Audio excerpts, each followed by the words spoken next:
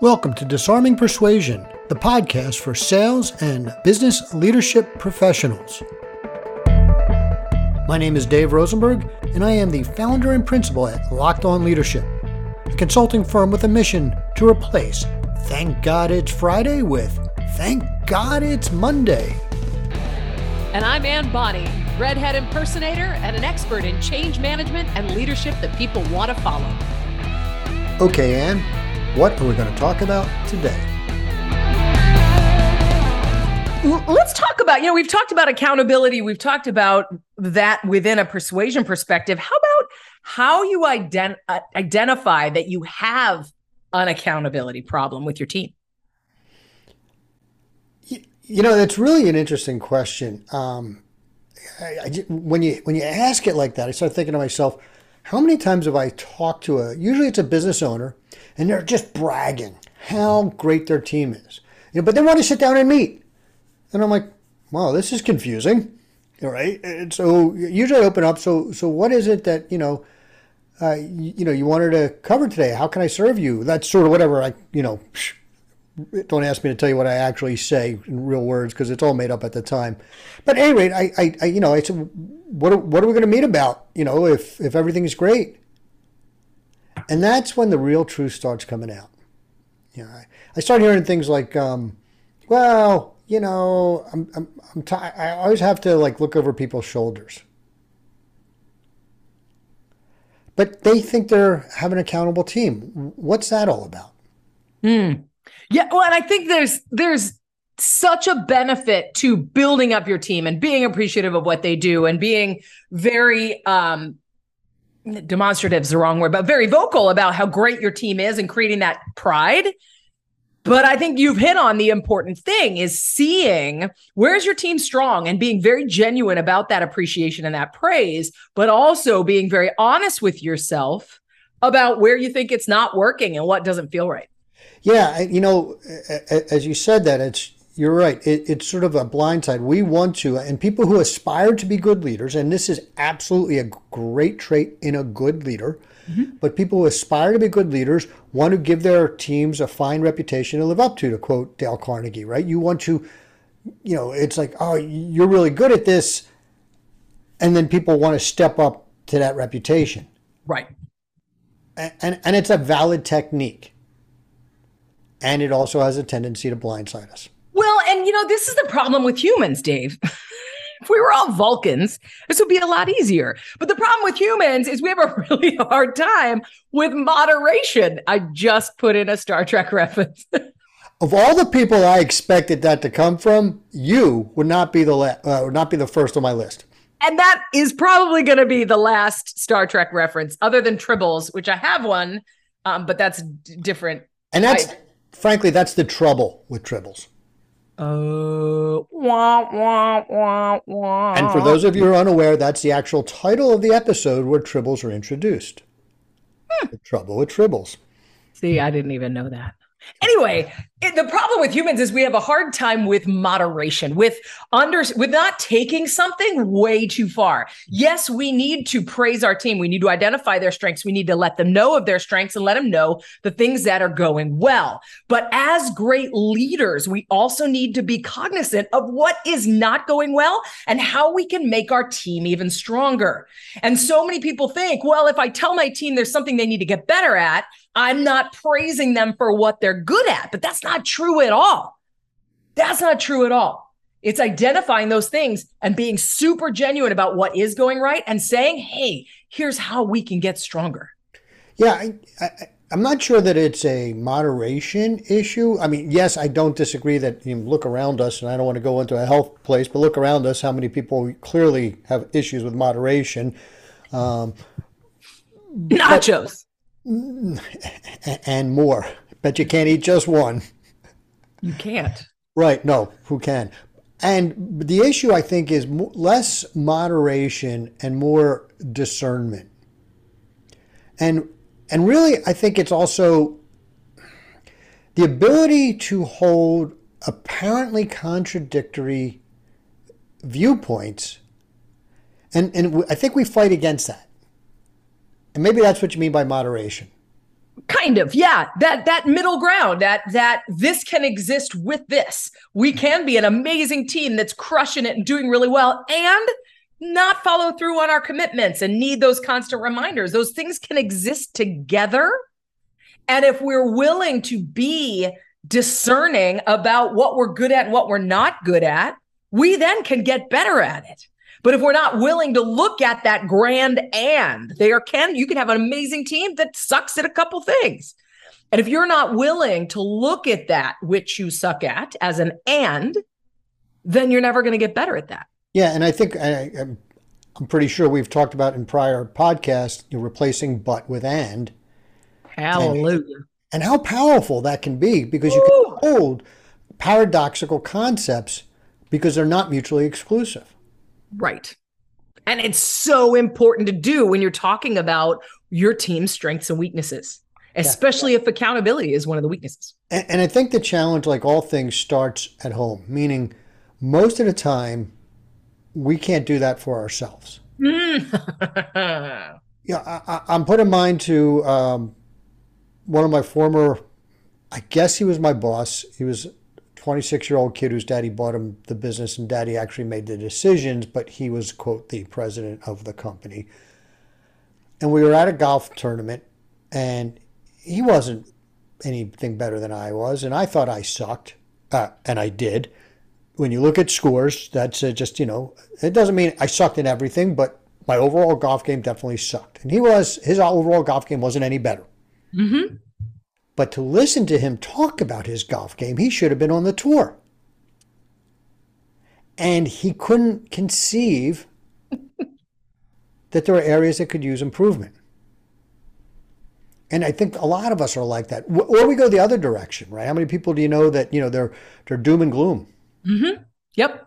And again, it's finding that middle ground, finding the and. We have so many things that we're good at. This is where, and I'm sure you've heard of the feedback sandwich, right? And I remember the first time that I heard, it was my wedding. It was my crazy aunt. It was my first wedding. And we're in the receiving line. And you know how when you're the one running the receiving line, you really want to get to the buffet line or the bar line. And so you're moving people through, oh, I love you. Thank you so much. Oh, it's so great to see you. Okay, move it along. And my aunt comes through.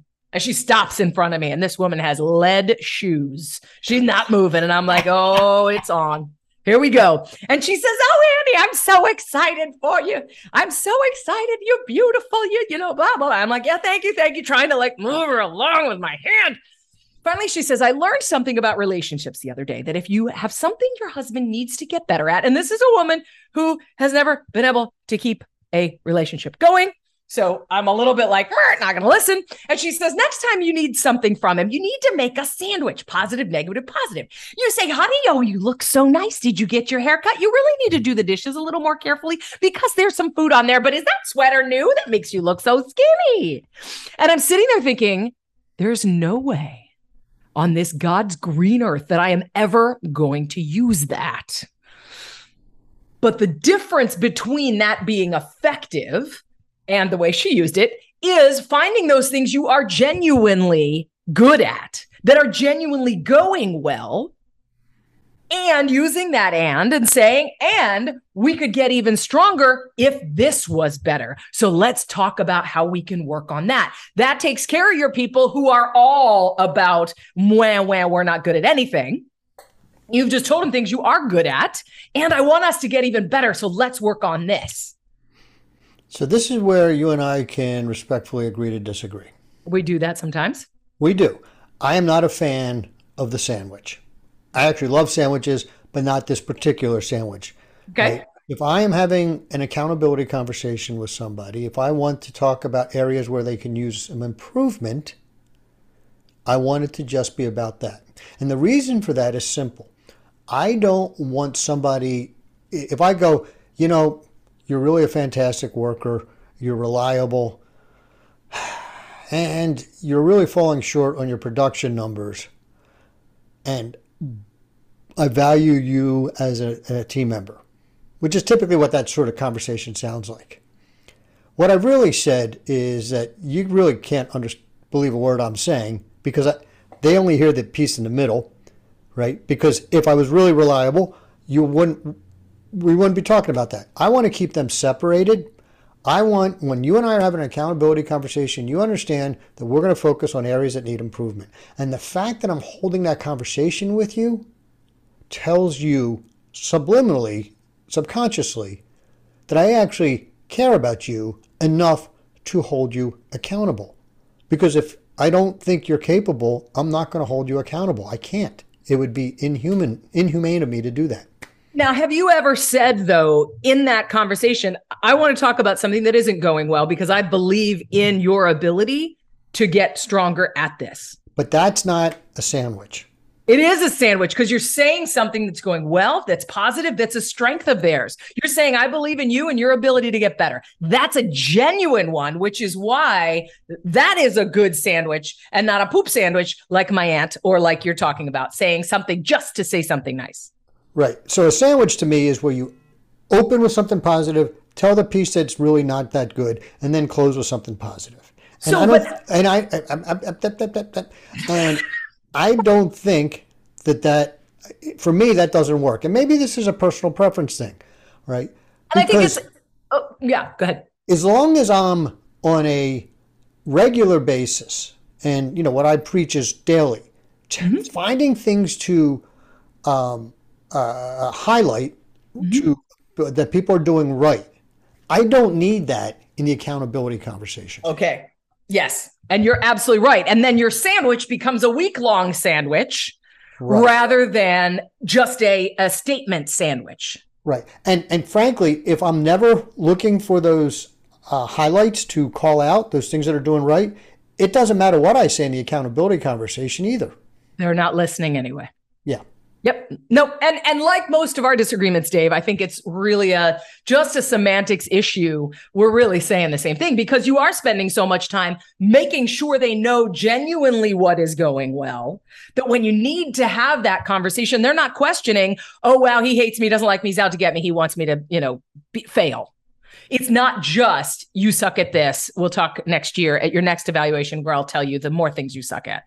Yeah. Well, what's interesting is there are sometimes people who it doesn't matter how often you find the highlights, that when you have that accountability conversation, they just, I remember one gentleman who I ended up firing, and the day I terminated him, and trust me, there was a ton of, he had every opportunity to improve. Mm-hmm. Okay. And every resource given to him to improve, right? And every help he could get. And the day I fired him, I had it out for him. Everyone knows I have it out for you. You have it out for me. Everybody knows. It's your fault that I was actually late again, even though I lived literally at work, because we had an efficiency above the warehouse, and he had been kicked out of his girlfriend's house and was living in TJ and wasn't going to be able to make Tijuana, folks, for those of you who aren't in the San Diego area, which means he had to cross the international border, which can be 20 minutes or it could be 5 hours. And so I was like, look, I got him the efficiency at no rent, so he didn't have to deal with that, so he didn't have to stress about that. And long story, a little bit shorter, he was late several times to work, even though he lived there. It's a tough one. Some people are going to be the victim. But if we make that culture of holding people accountable, of having those positive conversations and holding them accountable for the things they're doing well and for the things that aren't going well and aren't going well as a team and aren't going well as a company, if we're making a culture where that open communication happens, hopefully, and some people are always going to have a hard time with it, but generally humans are going to be able to say, okay, cool, this constant improvement, which we've talked about a bunch of times, is part of what we do.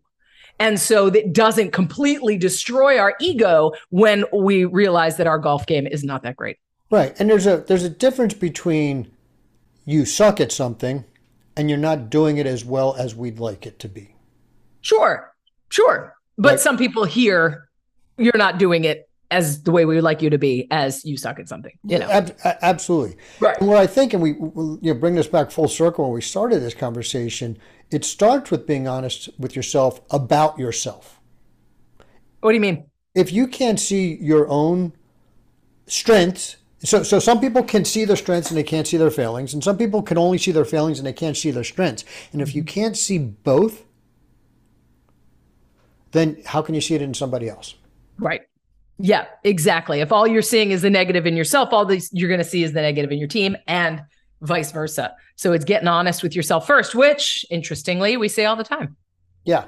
And the other thing that we talk about all the time, and this is if you want your team to be a certain way, you have to model that behavior and you've got to be there first. Mm-hmm. You have to be the person you want your team to be. And that's really what we're talking about. So how do you recommend to people that they start to look at, all right, cool, what am I good at? What am I not good at? To see both sides. I think start looking at results, right? At the end of the day. And history. Yeah. What's your history? Because obviously we can't predict the future, right? Where Dr. Phil says the best predictor of future behavior is past, right? But Was the that same, Dr. Phil? I thought that was Eleanor Roosevelt. well, he probably stole it from her because she was around first. I think she took it from Socrates. Could Or be. was it Gandhi? Anyway, go ahead. Yeah. Wow. I love playing internet quote bingo. Who said? Depends on where you look. Anyway, go ahead. Especially when you just start randomly picking people out of history. If you say it with enough conviction, nobody will doubt you. Big Bird said it. And you were saying, sorry. I have no idea what I was saying. But Best predictor. Look at your history. Look at your right. So look at your history, right? And this is where, and we've talked about looking at things objectively versus judgmental, right? So try and be objective about it, try and be curious about it, and try not to be judgmental, which can be a challenge for many of us who are humans. In fact, and just say, okay, well, did we get the results we wanted? It's because a lot of times if I look at my past, I may not have gotten the results I wanted, but I got the results the client wanted. And I have the same, I always want my standards to be higher than my clients. So even if I fail, sometimes you can fail, you could fail tremendously and nobody's happy. And that certainly has happened in my past. But a lot of times you fall short of your own standard, but still surpass theirs. Yes. And this is the thing. And I love that you say, be curious, be non-judgmental. It's not assigning value to the good and the bad. And that's hard sometimes, but it's being able to look at it subjectively and saying, what are the facts? If I take emotion out, if I take my hurt and my sting and my embarrassment and my excitement and all that stuff out of it, what are the facts? And by doing that, you're able to look at both sides, depending on which side that you're not good at looking at. So what you're saying is the facts, ma'am. Nothing but the facts. Nothing but the facts, ma'am.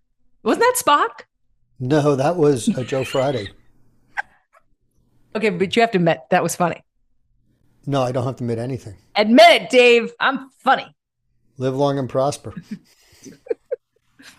So, but yeah, no, totally. And it's looking at those facts. And when we present it to our teams and we were presented to ourselves, take that emotion out of it. Say, yes, this didn't go the way we wanted to. Okay, cool. What did we do? What do we wish we did? What are we going to do again next time? And what are we going to do differently next time?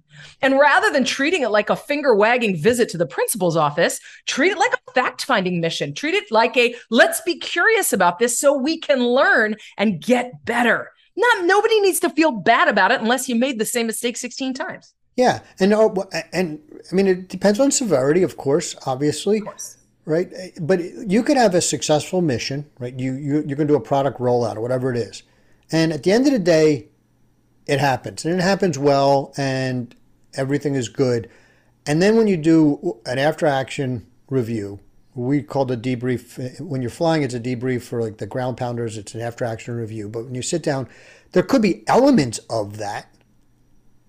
Hey, you know what? Lesson learned here. We need to engage marketing 2 weeks sooner than we thought, or we should get marketing involved on day one because they're going to have some great ideas that are going to save us some heartache later on. They're going to tell us that this is what the consumer wants, and we'll retweak, so whatever that might be, right?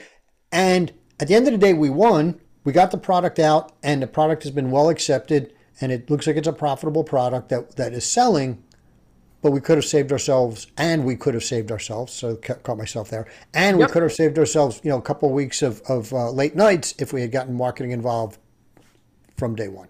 And again, this is where that ongoing communication comes in to create a culture of here's what we're good at, here's what we could get better at, and creating that ongoing conversation. So even when you win, saying, yay, we won, and where could we have gotten better? Where were your frustration points? And I do love those 4 questions. What happened? What could have gone better? What are we going to do the same next time? And what are we going to do differently next time? Especially when you win, you can still learn stuff and get stronger next time. Yeah. So we opened the podcast with how do you know? And I think the answer to that question is if you have a culture that is constantly reviewing, that's how you know. And right, if that's part of your culture, if you're constantly doing after action reports, debriefs, how did things go? Constantly might be the wrong word here. Let's talk about moderation, Dave. We've got some work to do. But if you're doing them regularly, go ahead, please. I don't like the look on your face. You're scaring me. Well, it's okay. You're in Florida. I'm in California, so you're safe. I'm probably safe. But the look, it was a strong look. I'm trying to figure out what the issue with constantly is versus regularly. I mean, I think once again we're splitting hairs, and I don't have enough to split. You have none. Your eyebrows. We'll stick with the eyebrows. Thank you. I wasn't going there, but yes, thank you. But right, it should be if it's a habit. And what's interesting is what I have found is that the leaders who want to work with me are ones who are actually doing this and want to take it to the next level. The ones who aren't doing it and think, right, then they fall into one of 2 categories. They tend to either be oh, my team's great and we don't need any help. Yep. And when you query them, you find out that things are falling through the cracks all the time, and it's always other factors outside of their control. Or the team sucks and I can't find good help, and it's, oh, wait, always factors outside of their control. So, yeah. So right. You know what? Whoa, brainstorm. If you had hair, it would be on all corners of the room. What just happened? If you think the reason things aren't going as well as they should, or as you want them to, is from external sources, that might be a clue to think again. You might she just dropped her microphone. That was a mic. Right. When you sit there and say, no, my problems are external. No, it's because of the market. No, it's because I can't get good help. No, it's because of whatever. Let's look again, people. Let's look again. That red flags, warning flags, danger, Will Robinson. That was an alarm. It's like a bad British ambulance. With that weak battery. It's like when they drive away and they go off in the distance. Anyway, yeah, no, totally. Like that's a great indicator. How do you know? I'm sitting here blaming on all of my problems, if I'm even willing to admit them, on external factors, and I think they can't be solved. Bada boom. That's it. That's a wrap, folks. That's it. Thanks for coming. We could have made this a 3-minute podcast. But you had to have that brainstorm moment where the follicles of hair that you have left sprung out and became this massive conflagration of brilliance. You said follicles, plural. Well, there are 2, aren't there? I'm not sure. It was out of your beard. I don't know. I don't have. Well, I mean, I do have to shave my. Well, I have to shave my head too. Thank you. All right. Anything else to add? I think this was. I think I dropped my mic. Your hair flew out. I mean, this has been the most exciting episode ever. Great. Now we have to do another one. I know, right? Woo! We just keep bringing it left, right, left.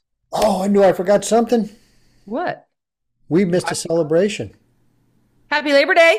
Well, no. Well, I mean, yes, but my birthday? No, our last podcast, our previous podcast before this one, our 100th episode. What? Happy birthday to us. Okay, that's enough of the worst song ever. Yay us. So what is this, 102? I believe this is 101. I think 101 is an excellent time to celebrate. It's your birthday, baby. Can you do it in opera? Because you are an opera singer. Happy birthday to you. That's all you get.